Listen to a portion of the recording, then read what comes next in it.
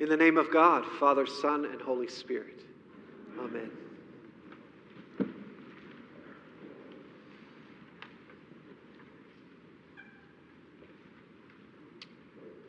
Its classic Gothic architecture stood proudly over East Grand Boulevard in Detroit, Michigan, its steeple and turret stretching to the sky.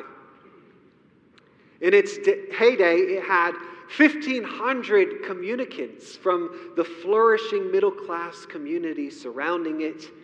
If you passed by on a Sunday morning, you would hear the sound of the organ and the large choir singing its beauty, drawing you in. But by the early 2000s, Church of the Messiah had less than 40 members and carried the weight of an expensive building in disrepair. The neighborhood had dramatically changed, with 36% of the population experiencing poverty. And the church had an impressive list of ministries to serve the needs of those communities, but their own struggle kept the threat of closing their doors front and center. And their communal worship really seemed to be irrelevant to the neighborhood around them. It's a story that's increasingly common in the United States, especially in the Episcopal Church. This week and last week, I'm talking about church decline, that hard conversation that is often on a lot of our hearts and minds. I'm talking about the future of the church. Because recent statistics have projected that by 2050, if we continue the way we're going, there may not be an Episcopal church. And for a church population, Episcopalians whose average age nationally is 69, that projection may not be such a surprise. And yet I have hope. Because, as I said last week, I firmly believe that as long as Jesus lives, the church is called to live, and the gates of Hades will not prevail. But at the risk of giving you some theological whiplash, this week I wanted to say something different. The church, in some way, is also called to die.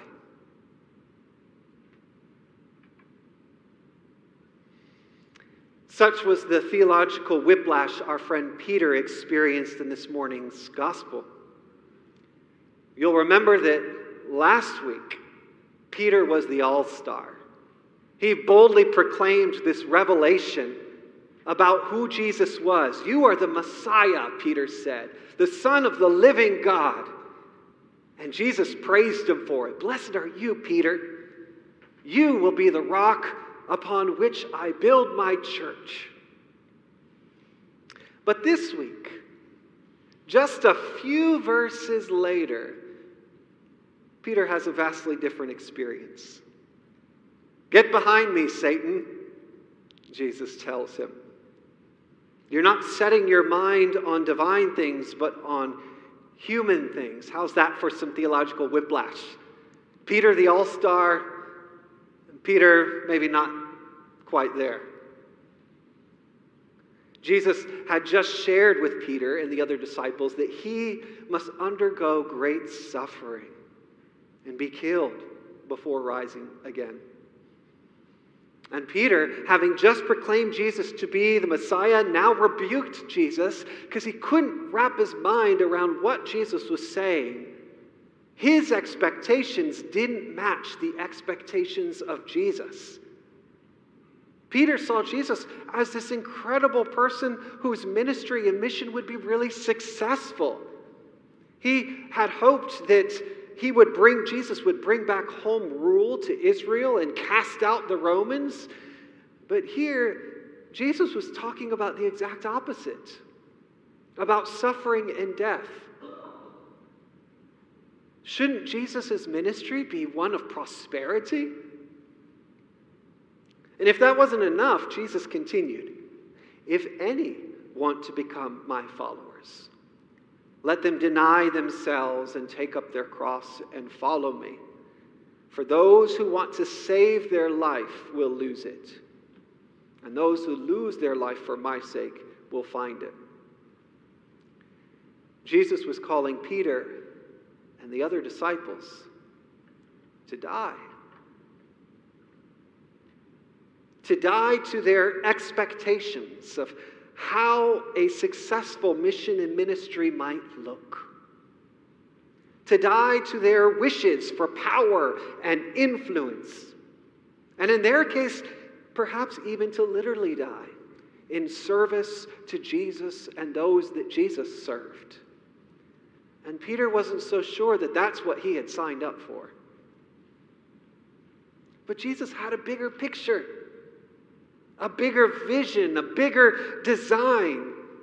Through love and through sacrifice, Jesus had his eyes on the salvation of all humanity.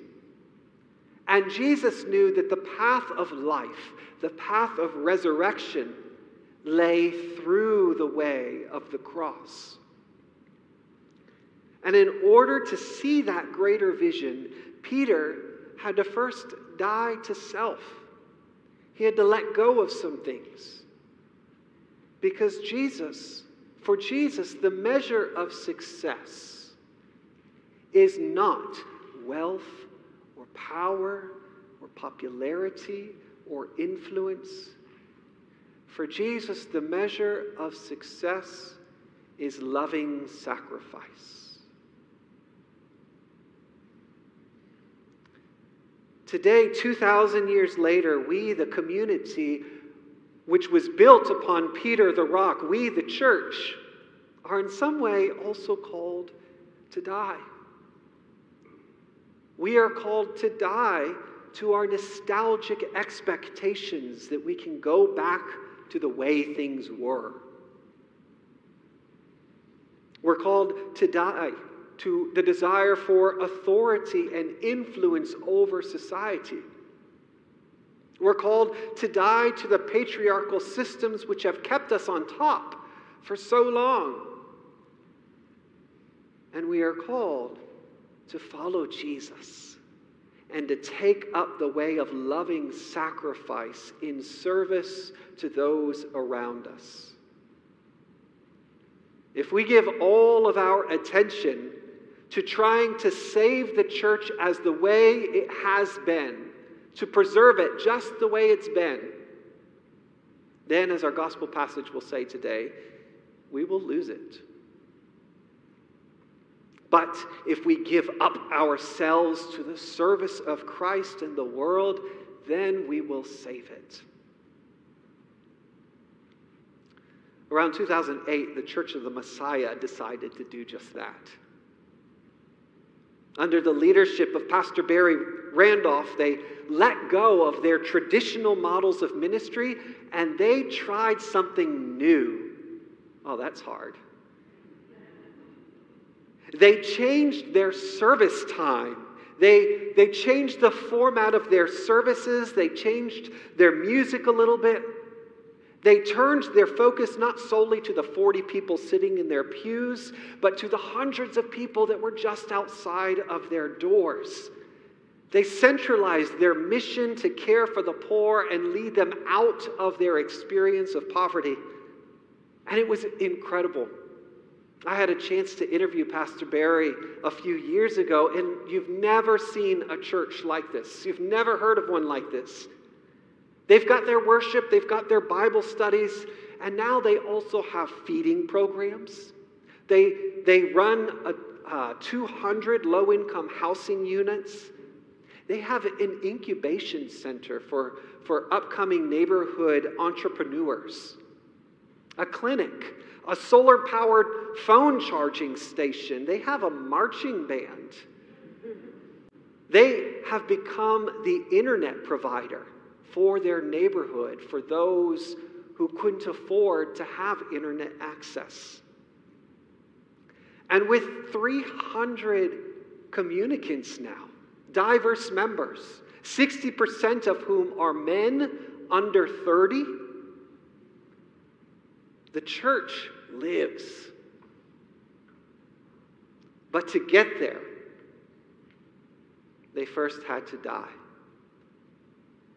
They first had to let go of some of their expectations so that they could follow Jesus to new places. Good Shepherd is an incredible place. And thankfully, we're not worried about closing our doors anytime soon. But our culture is changing. And as we plan for the future, we too will need to let go of some things. I'm not even sure what they are at this moment, but we will have to let go of some things. We'll preserve a lot as well, but we too are called to die to ourselves and let go of some of our expectations about what church is supposed to be so that we can be ready to follow Jesus into a new life. Now imagine the possibilities if we, like Peter, set aside our anxieties and attachments to the way we think things are supposed to be so that we can take up the bigger picture that Jesus is painting for us. Imagine what our communal life will be if we measure our success not in terms of wealth or power or popularity, but in terms of loving sacrifice. Imagine.